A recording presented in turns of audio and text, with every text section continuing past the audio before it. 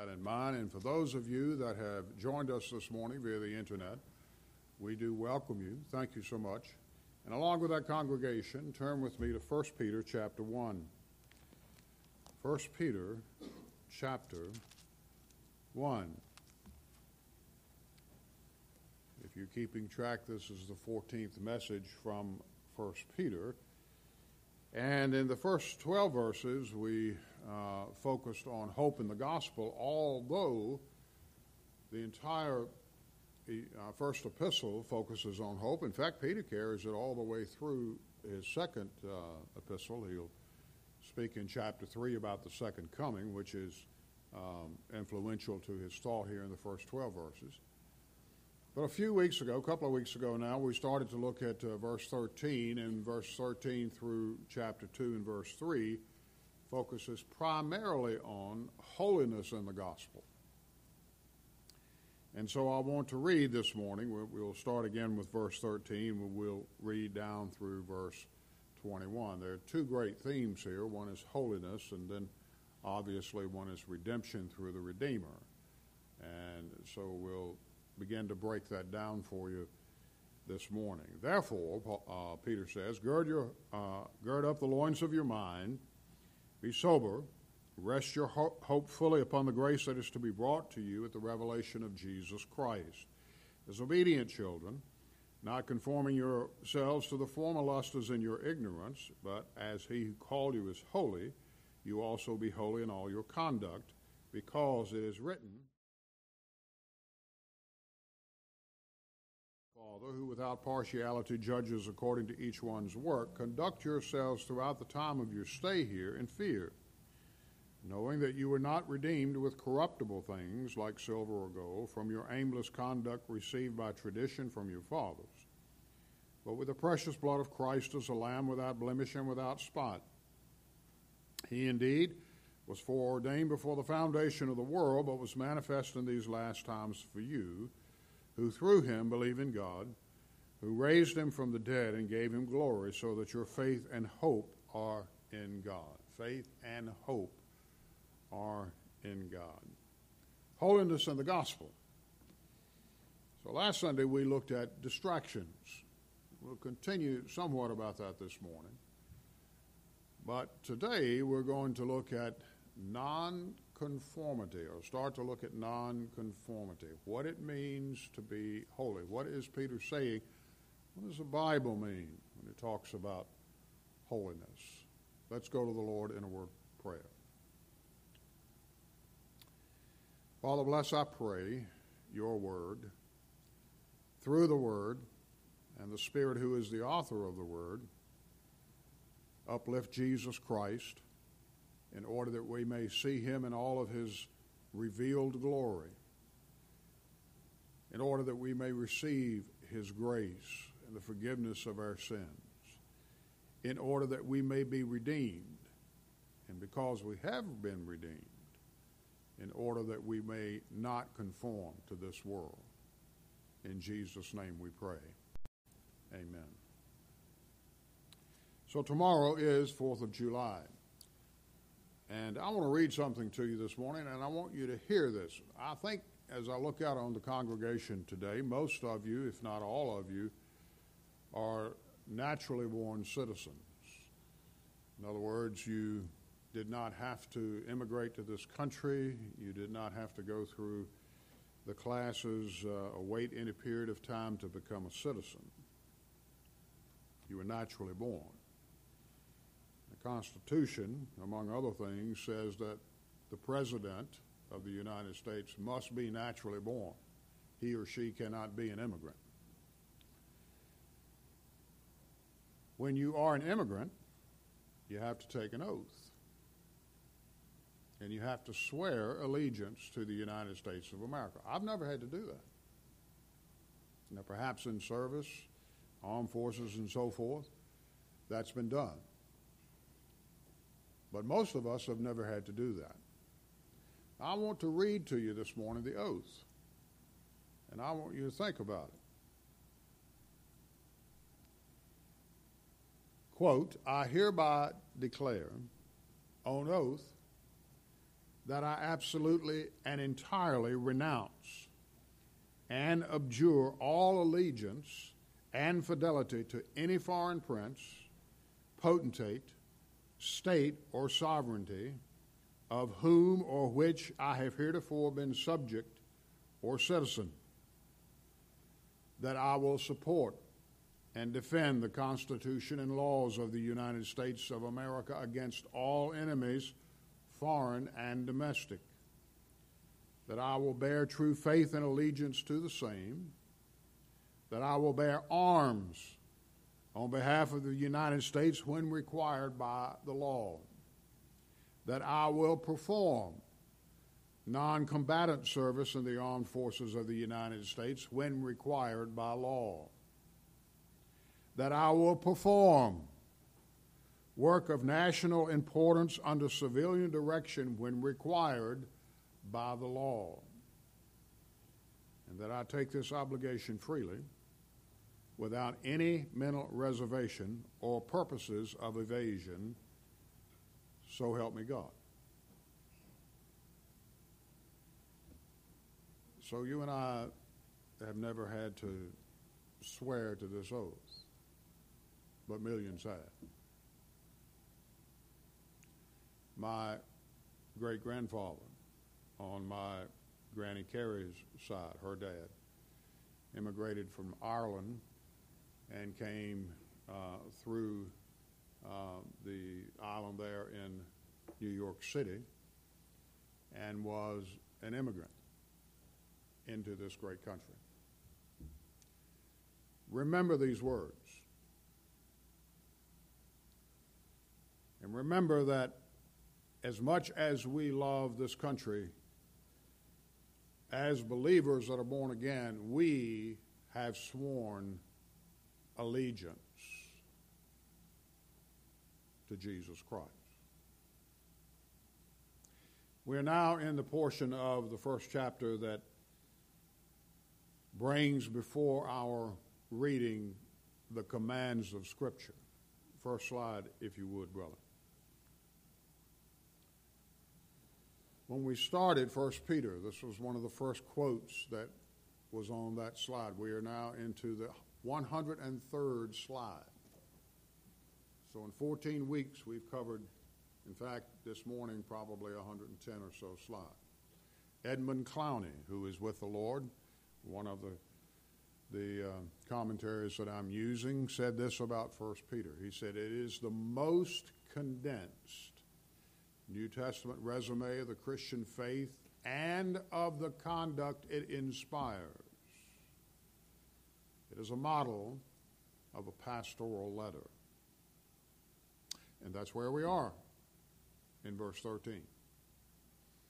He takes what he has taught us doctrinally, and now he is applying it. We're in the body now of Peter's pastoral heart, his shepherding heart. We've been studying that in the book of Ezekiel. And he is calling us, through the Holy Spirit, to Christian conduct. He gives in verses 13 through 17 5 instructions about our minds and our lifestyle.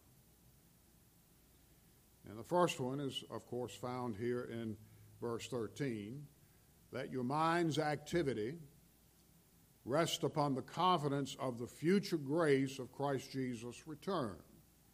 Last Sunday we closed that, and I reminded you that grace is eternal. Grace doesn't end when we go home to be with the Lord.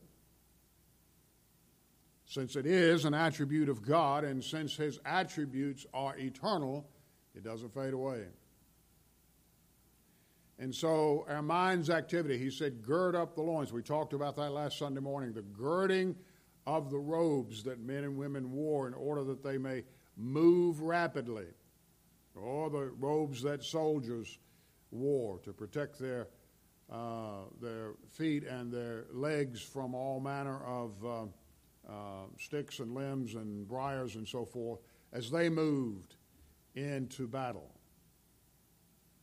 And so we're to gird. We are to place our mind's activity. We're to think about our life, just as you would think about taking this oath. When you became born again, you took an oath. Now, you may not have signed your name to anything, but we took an oath, an allegiance to our Lord and Savior, Jesus Christ. Now, this first command, let your mind's activity rest upon the confidence of the future grace of Christ Jesus' return.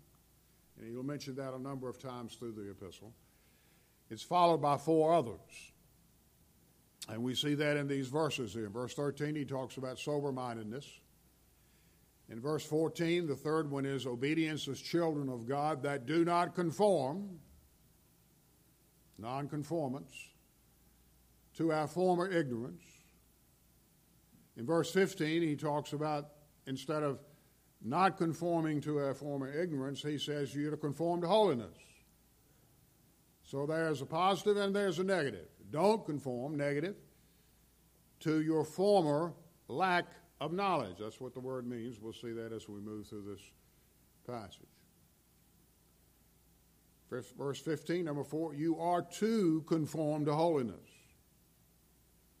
And in verse 17, he said, because God the Father is our judge, we are to conduct ourselves with fear, with righteous fear, as long as we live. In other words, we are never to take the Lord's name in vain by saying, well, the big man upstairs is going to take care of me. We're not to denigrate the holiness of God, because we too are to be holy, as he said. So those 5 principles are outlined in these 3 or 4 verses that we've read for you in your hearing this morning. Next slide, if you would. Verse 13, the first one, he says, you are to rest your mind in hope as obedient children. That's the understood implication that's found here. And remember, no chapter or verse division. So we read verse 13 and says, okay, we need to memorize verse 13, but really verse 14 doesn't have anything to do. There's a Greek word for that. It's hogwash. No chapter and verse division, so they read consecutively. Let your mind be girded. Rest your mind as obedient children. One of the earmarks of holiness is obedience. And all we have to do is look at Jesus Christ. Was Jesus obedient? All God's people said, amen. Are we obedient like Jesus? No. Even Peter wasn't obedient like Jesus. We know that from what we're told in Scripture. Even Paul wasn't obedient like Jesus. But Jesus was. And so one of the earmarks of being holy is obedience. Another one is not conforming yourselves to the former lust. Your former lust, because you were ignorant. And that's what verse 14 carries through, that idea. And Peter here begins with our minds, not our hearts. Our minds, the mental faculties that God has given to us. Now, we think about a lot of things in our lives, and we should. But do you think about spiritual things? When is the last time that you thought about your personal holiness?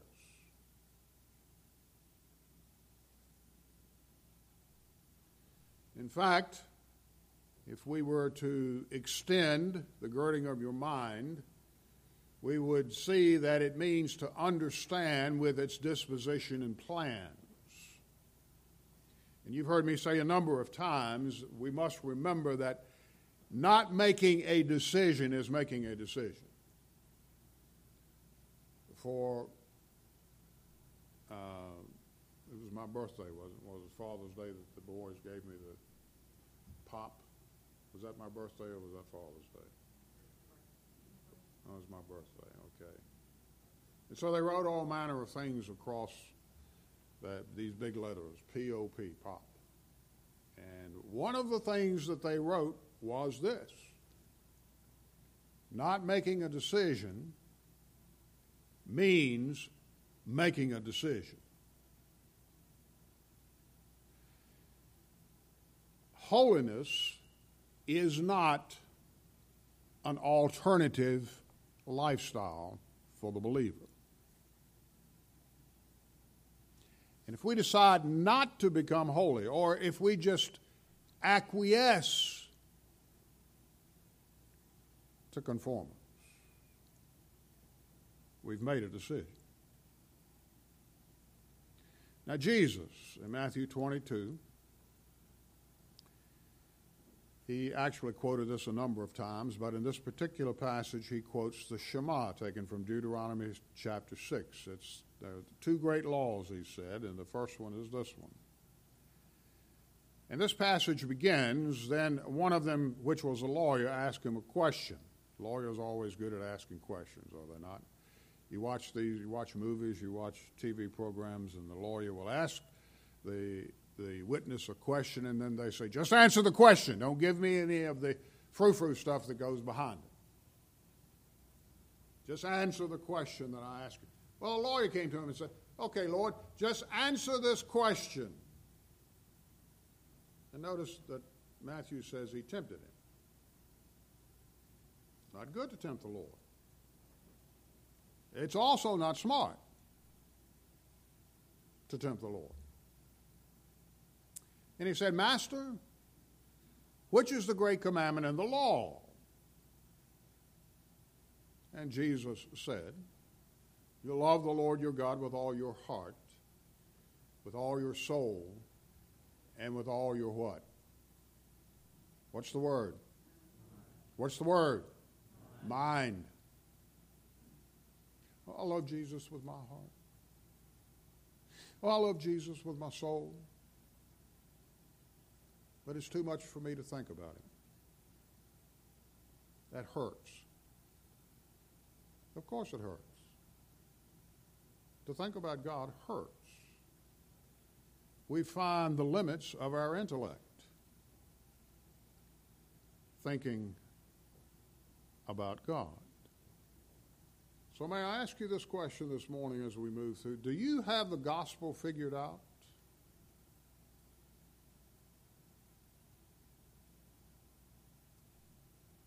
Do you understand all of the procedures, all of the legal steps of the gospel? Do you have all of that figured out? What about holiness? But that's an aspect of the gospel.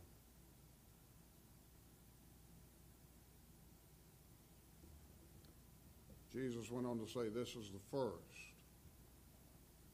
and it's the greatest command.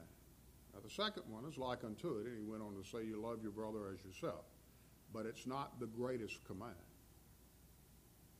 It is the implication of the Shema.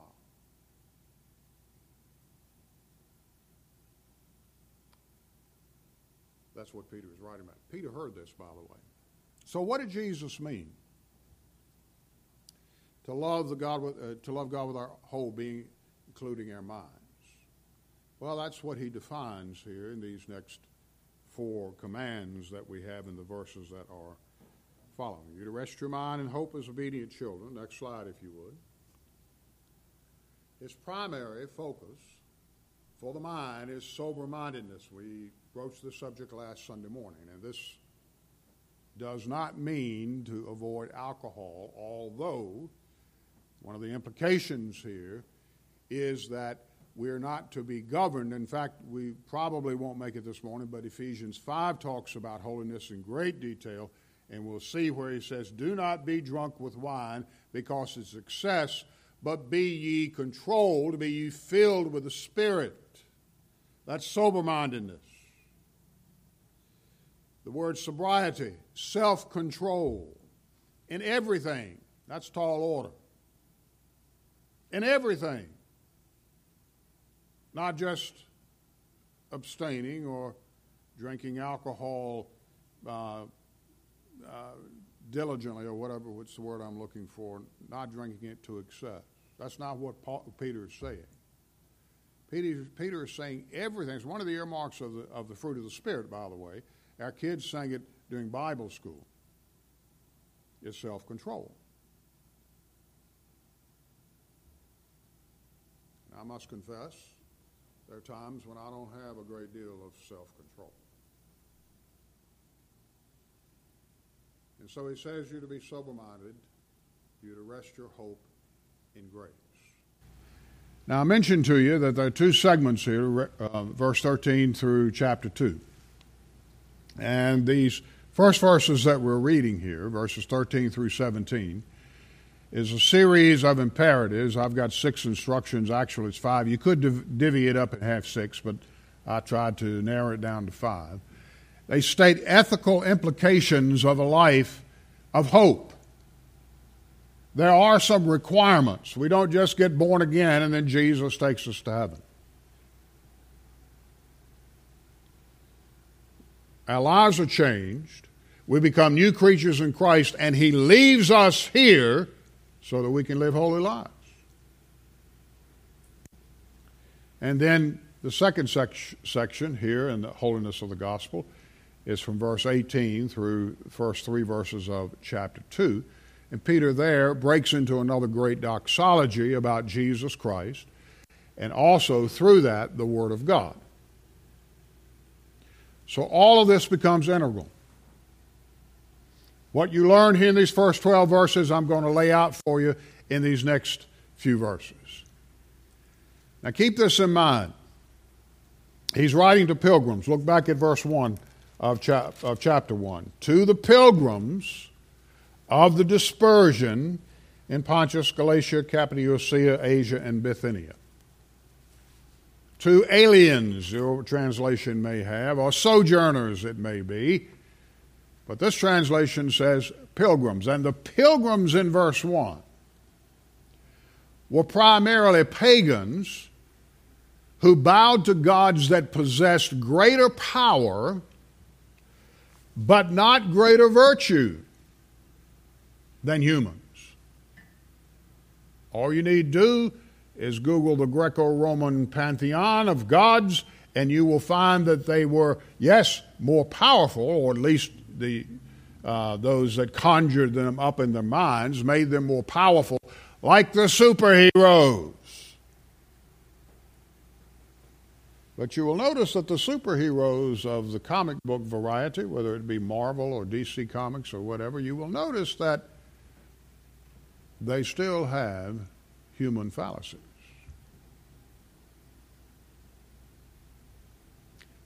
And so they're based not on the Trinity, but on pagan thought.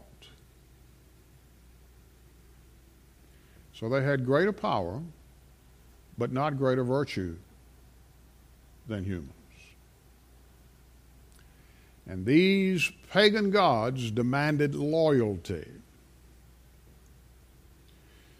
sacrifice, indulgences, a number of things that were required by the pagan gods, all earthly constructed, by the way. But none of them were holy. They were not separate from sin. One of the primary characteristics of holiness, being separate from sin. None of them were separate from sin. In fact, they indulged their every desire. There was little hope in these gods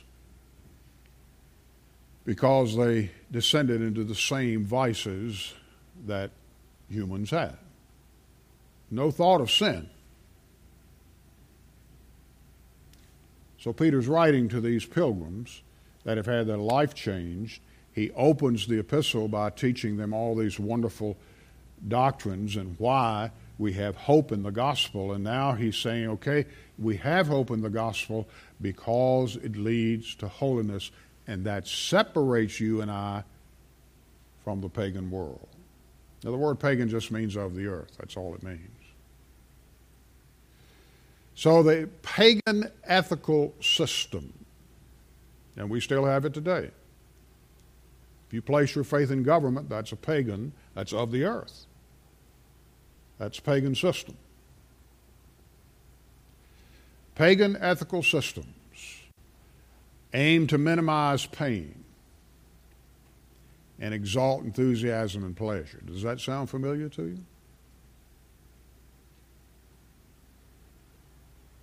Minimize pain and exalt enthusiasm and pleasure. We talked about this last week. These are distractions. And so Peter was exposed to this. Paul had been exposed to this. The writers of the New Testament exposed to this. In a way, really, that Jesus wasn't exposed because he never traveled more than maybe 100 miles from where he was born. 100, maybe 200. They understood this. And so today, even believers are given to minimizing pain. Nothing wrong with that. Some pain is so severe that you want to minimize it. As I said, I had vertigo this past week. And if you've ever had it, it is debilitating, very, very nauseous feeling. One of those things where you just have to lay down, close your eyes. You want to minimize that. There's nothing wrong with that. But if it's carried to extreme, we now have an addiction problem in our country from people taking painkillers, opiates. They'd never think of injecting themselves with heroin, but they'll take prescription drugs to the point that, in some cases, they overdose. And then exalting enthusiasm and pleasure.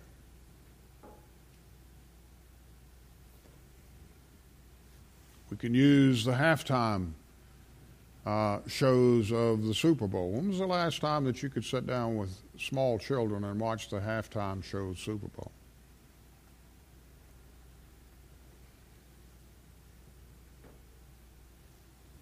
And yet we have become, in many cases, indifferent to that, which is an indication that we are conforming to the culture. Does all this sound familiar? See, this was written 2,000 years ago, and it's every bit as relevant as if it were written yesterday.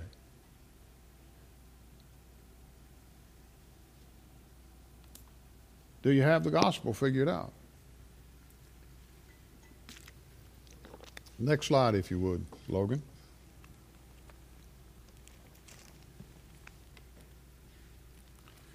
So in verse 14 he says, as obedient children.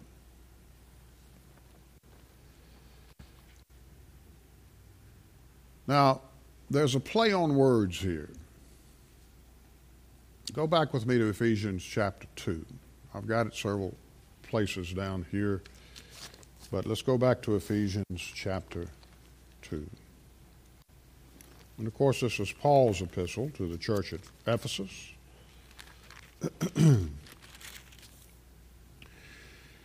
So Peter says, one of the earmarks of having your mind engaged by the Spirit of God is obedience. And he said, this differs from the world. And the first three verses of chapter 2 of the book of Ephesians, and you he made alive.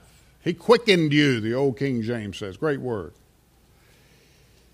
Who were dead in trespasses and sins. Sinners are not debilitated, they're dead to spiritual things. And that's mentioned time and time again throughout the Bible, not just the New Testament. Who were dead in your trespasses and your sins, in which you once walked according to the course of this world. You walked according to the culture. According to the prince of the power of the air. Now, who is that? Who's the prince of the power of the air? He defines it. Yes, Satan. The spirit who now works in the sons of disobedience. So Peter says you're to be children, you're to be sons of obedience, because Paul said at one time you were sons of disobedience.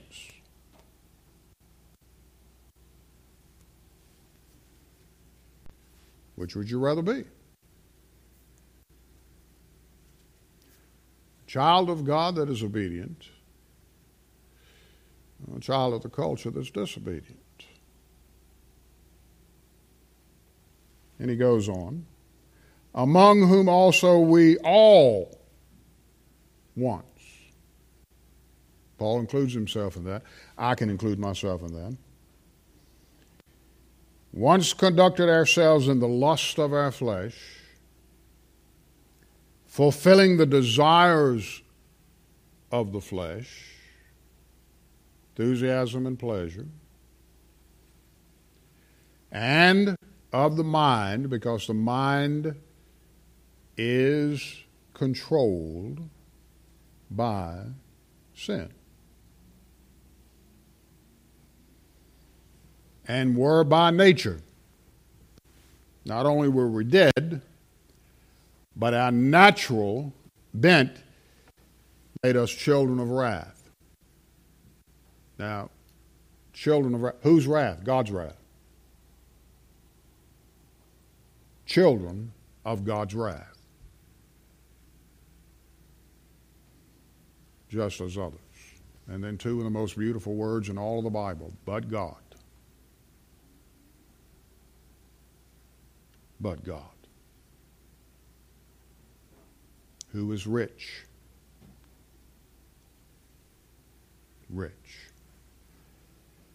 in mercy, because of his great love.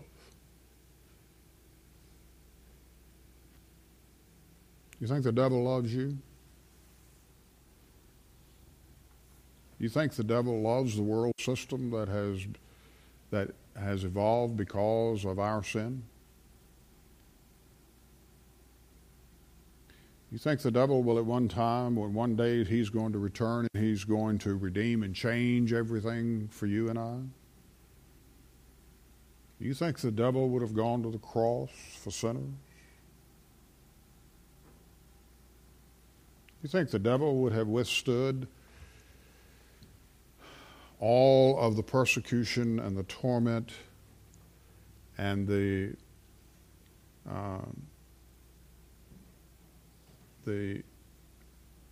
unmitigated hatred that was poured out on Jesus Christ? You know who the devil is? He's a great slanderer, by the way. But you know who he is? Jesus said he was a liar from the beginning. You know who the devil is? He is the greatest coward ever.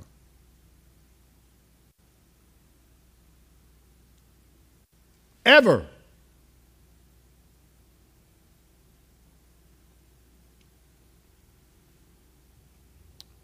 Who's your superhero? Beyond that, who's God the Son? You got the gospel figured out? No, you don't. I don't. The focus that Peter has here is on the nonconformity of folk that claim Christ as Redeemer. We'll start to see that in verse 18. First Peter has passages that are similar as what Paul wrote in not only here in Ephesians chapter 2. You can go back now to 1 Peter chapter 1.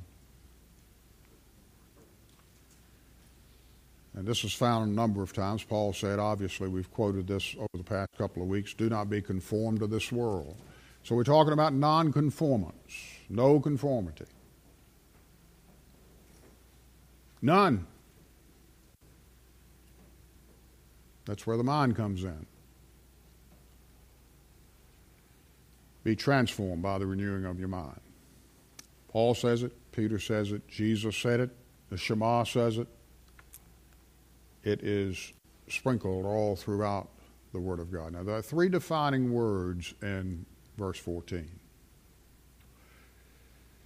they are as obedient children. The word obedience. It means attentiveness and compliance. The second one is conformity. Not conforming or conformity. Not conforming yourselves to the former lust. Not to fashion your life. Not to conform to the same likeness. This has to do with idolatry. We'll see that momentarily. And the third one is ignorance. Agnoe. Anytime you want to make a word negative in the Greek, you generally add the prefix a or ag. And so Peter uses the word agnoe. Against knowledge, literally is what it means. Against knowledge.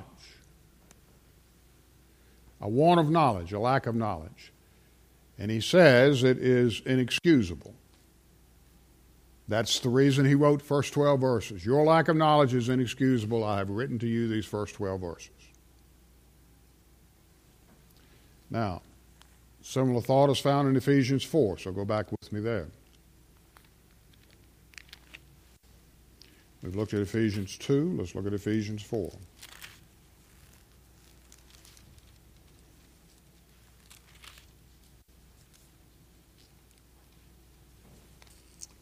Paul is describing here a walk, a change in a pagan lifestyle into a new creation. Talks about that in 2 Corinthians, verse 17. This I say, therefore, and testify in the Lord that you should no longer walk as the rest of the Gentiles. Rather, no longer walk as the rest of the Gentiles walk in the futility of their minds. They are agnoe, having their understanding darkened, being alienated from the life of God because of the ignorance that is in them, because of the blindness of their heart. That's a pretty dark picture, is it not? Very similar to what we see in Romans chapter 1. So Paul carries this theme, and Peter mentions it here as well. Next slide. So in the time remaining this morning, let's look at these next these words that are found here in verse 14. First one is obedience. Now, obedience is granted. It is difficult. I read for you the oath taken by immigrants who want to become citizens of the United States. Lots of obedience required in that oath. Some of you take oaths, have taken oaths in the past. Most of you here this morning are married, maybe desire to be married, looking forward to be married, whatever. You're going to take an oath. And this oath that I read for you is done publicly. It's not, well, we can do it over Zoom. Because anybody can do anything over Zoom. It needs to be done publicly. It needs to be witnessed. And so this type of obedience carries with it the stipulation of our witness to Jesus Christ. The attentiveness and compliance. The children of God display the nature of their Father God. If you say that we're born again, then we're individuals that are to display, by the power of the Spirit of God, the characteristics of God. Now, we don't. We don't always. Sometimes, perhaps we do, but we don't always. That's where grace comes in. It talks about God who is rich in mercy. That's where mercy comes in. But you have to claim that. God provides it. We are responsible to claim that. Part of our new nature, the Bible talks about being born again, is obedience. Peter continues in verse 15, and he defines obedience as holiness. If you're going to be obedient child, you will be holy. Then he talks about non-conforming or not conforming yourselves to the form of lust, but he goes on to talk about conformity later on, and this is the word, to fashion, to design, to fabricate, to conform to the same likeness. This was a word that was used to describe what idol makers made, how they took materials and fabricated idols. And that's what Peter's saying. You're not conforming in yourselves to your former lust. You're not being idol worshipers. And the greatest idol, of course, is self. The pagans worshipped idols. Idol makers were typically artisans that were paid to fashion images that represented certain demigods. Old Testament idols were fabricated from wood, from stone, sometimes from precious metals, sometimes adorned with jewels. They were shiny because people like shiny things.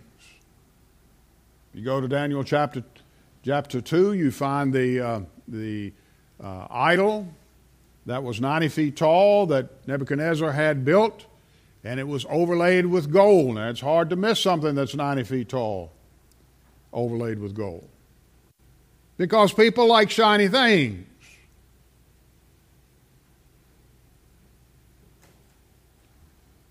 The Philistines captured the Ark of the Covenant because it was overlaid with gold. It was shiny. And they attempted to worship it. They put it in one of their temple of Dagon. All sorts of nefarious things began to happen because in the Ark of the Covenant was a representative of the name of God. In the Greco-Roman world, there was a pantheon of about 30 gods. And they often were, by the time that Peter's writing this, they were not fashioned. They did draw them, or they sometimes painted them, or they sometimes made sculptures from them, but they didn't bow down before these. They had little altars in their home. They had little altars in the crossroads as people would make journeys. Folks are making journeys this week, come to a crossroad. In Greco-Roman world, they would have a little shrine. And it was your responsibility as a worshiper of a pagan god, whoever that may have been, to make a little sacrifice, to put a little incense there, to make sure that you were able to travel safely.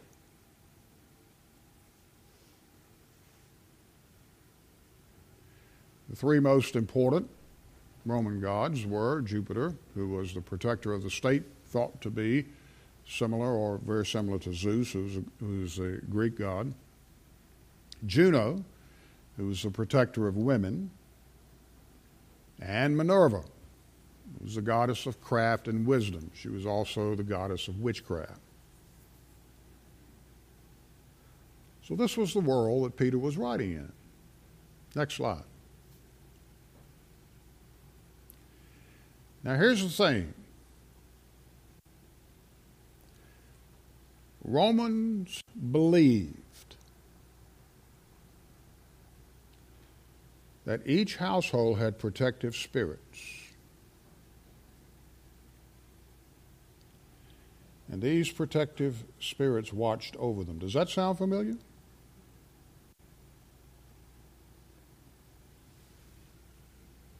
The protective spirits for each household watched over them. And the paterfamilias. I think I'm pronouncing that correctly. Am I pronouncing that correctly? Paterfamilias. The father.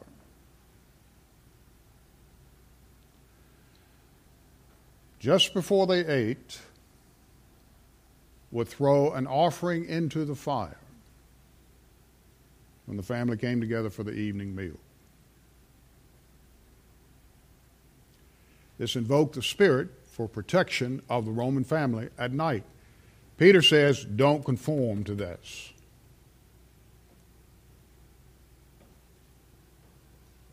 Peter and Paul knew this. And they spoke to Christians, Paul in his way, and Peter now in this, by saying, do not conform to the customary culture of the day. You are to be different. Now, our passions seem to be customary and normal. We've grown up with a lot of them. Traditions, if you want to use that word. And sometimes we think that whatever is normal is therefore right, whatever that is defined as. But we are to resist the passions of our ignorance. And we are to gird our minds. Now, the word ignorance, agnoe, means a want of knowledge. It also means a lack of knowledge that is inexcusable. We've already read from Ephesians chapter 4.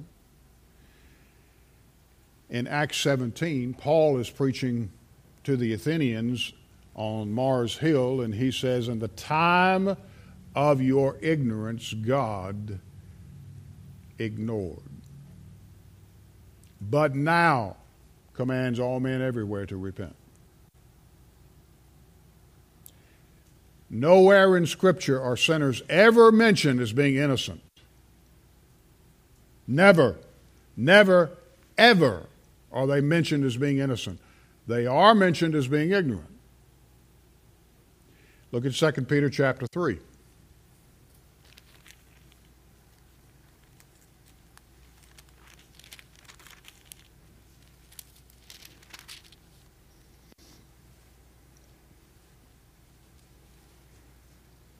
Verse 3, knowing this first, that scoffers will come in the last days, walking according to their own lust, and saying, where's the promise of his coming? For since the fathers fell asleep, all things continue as they were from the beginning of creation. Evolutionary nonconformity. For this they willfully forget, that by the word of God the heavens were of old, the earth standing out of the water and in the water.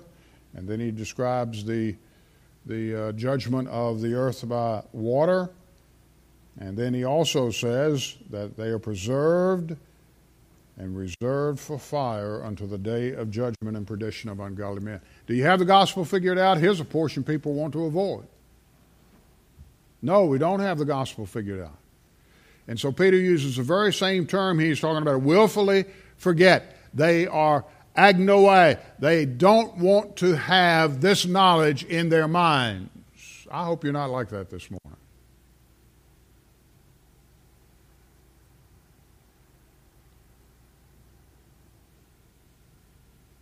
One more slide, and this will close. Next slide, Paul. Now here's the key. Sometimes we're ignorant like the Athenians were in Acts 17. We have not been exposed to the gospel.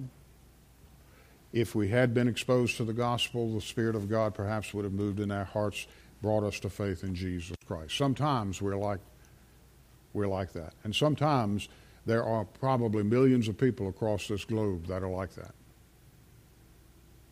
We should pray for them that they come to an understanding of the gospel, that the Spirit of God speaks to them about the beauty and wonder of Jesus Christ, their Redeemer. But more often than not, here in America, being exposed to the gospel time and time again, we're like the second thing here, and sometimes we're willingly ignorant because to desire truth means we forfeit any rights we assume we may have. And so we are willfully ignorant. We construct a God, we fashion the God of our own choosing. We are like Thomas Jefferson, great man though he was. He took the Bible, especially the New Testament, and the portions that he didn't like, he cut it out. Cut them out. And so you can buy today, you can go on Amazon and buy the Jefferson Bible, which only has a portion of it. He discarded the entire Gospel of John. Don't like that. And so, close with this morning. We'll open with this next Sunday morning too, because there's a thought process here. Paul said this, by the way, believers don't have rights. Or do you not know that your body is a temple of the Holy Spirit within you, whom you have from God? You are not your own.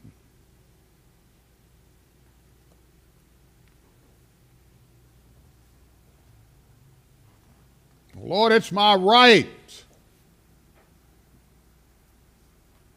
You don't understand, Lord.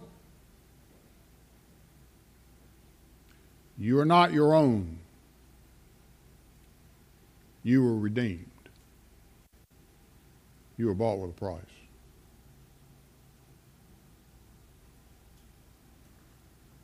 So glorify God in your body. Many years ago, there was a little boy that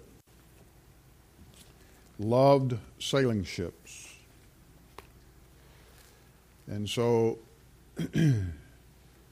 as he grew, he developed a skill for carving ships. And eventually he made what he considered to be the pinnacle of his carving ability, his fabricating ability. And so he made a fairly good sized 2 to 3 feet long sailing vessel. And he spent hours making it. And he would make these ships, and then he would take them down beside a river, and he would launch them. And all of his ships, he would have somebody on the other side to make sure that if it sailed across the river, they were able to get it. Well, the particular ship that he loved, he placed it in the river, and a sudden wind came up. And down the river, this ship that he had spent hundreds of hours fabricating went. And he ran after it as fast as he could. He had someone on the other side. They ran after, and because of the wind, the current was in the center of the river, and off it went. And he lost it. It happened about a year or so later. He made his way into a village and into a shop, and there in the shop was his ship. Someone had found it, rescued it, whatever. Now the ship is on sale. So he goes to the owner of the store, and he says, "Listen, I made that ship." "Yeah, "No, actually, it has my initials on it." "Yeah, So he showed him some identification, showed him where the initials were. He says, "I'd like to take that ship home with me." And the owner said, "Yes, sir. That'll be $100.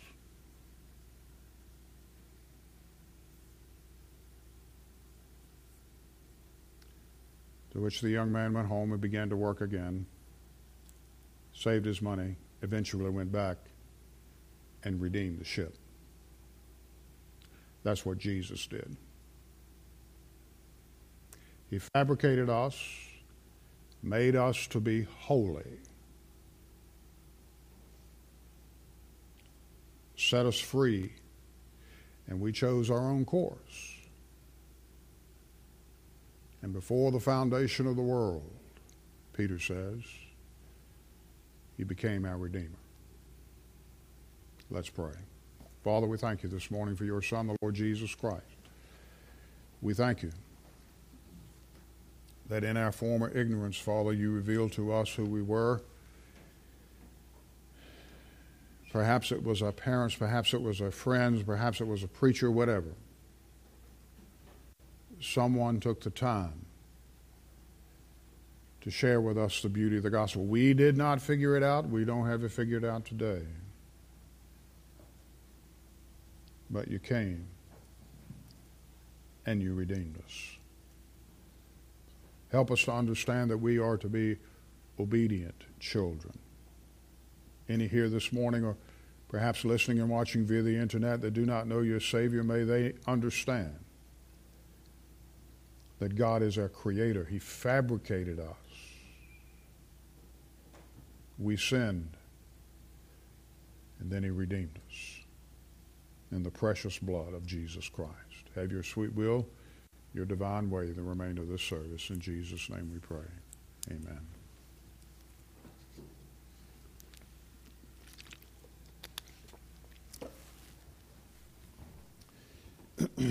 We're going to sing one verse of a hymn this morning, and we'll give you an opportunity to respond in kind to the message. If you're here today and you do not know the Lord Jesus Christ as your Savior, there's good news. We can't save you. But there's better news. Jesus can. And not only can He, but He will. As we sing this morning, make your way out of the pew. We can take you to a private prayer room, and there, with an open Bible, lead you to a saving knowledge of the Lord Jesus Christ. And you can leave here this morning redeemed with all of the benefits that the Lord Jesus gives us and His person Himself. As a child of God, the Lord may be leading you into the fellowship of this church. We encourage you to come this morning if you want to unite here. Maybe you know the Lord as Savior. You need to follow the Lord in believer's baptism. We encourage you to make that decision today. As believers, this is a difficult passage. This is one of those things that we don't, when we come to this, we know we don't have the gospel figured out. Oh, he's talking about holiness. Yeah. And that applies to me too. What number, Brother Mike? 626. If the Lord has spoken to you, won't you come? So we stand and sing.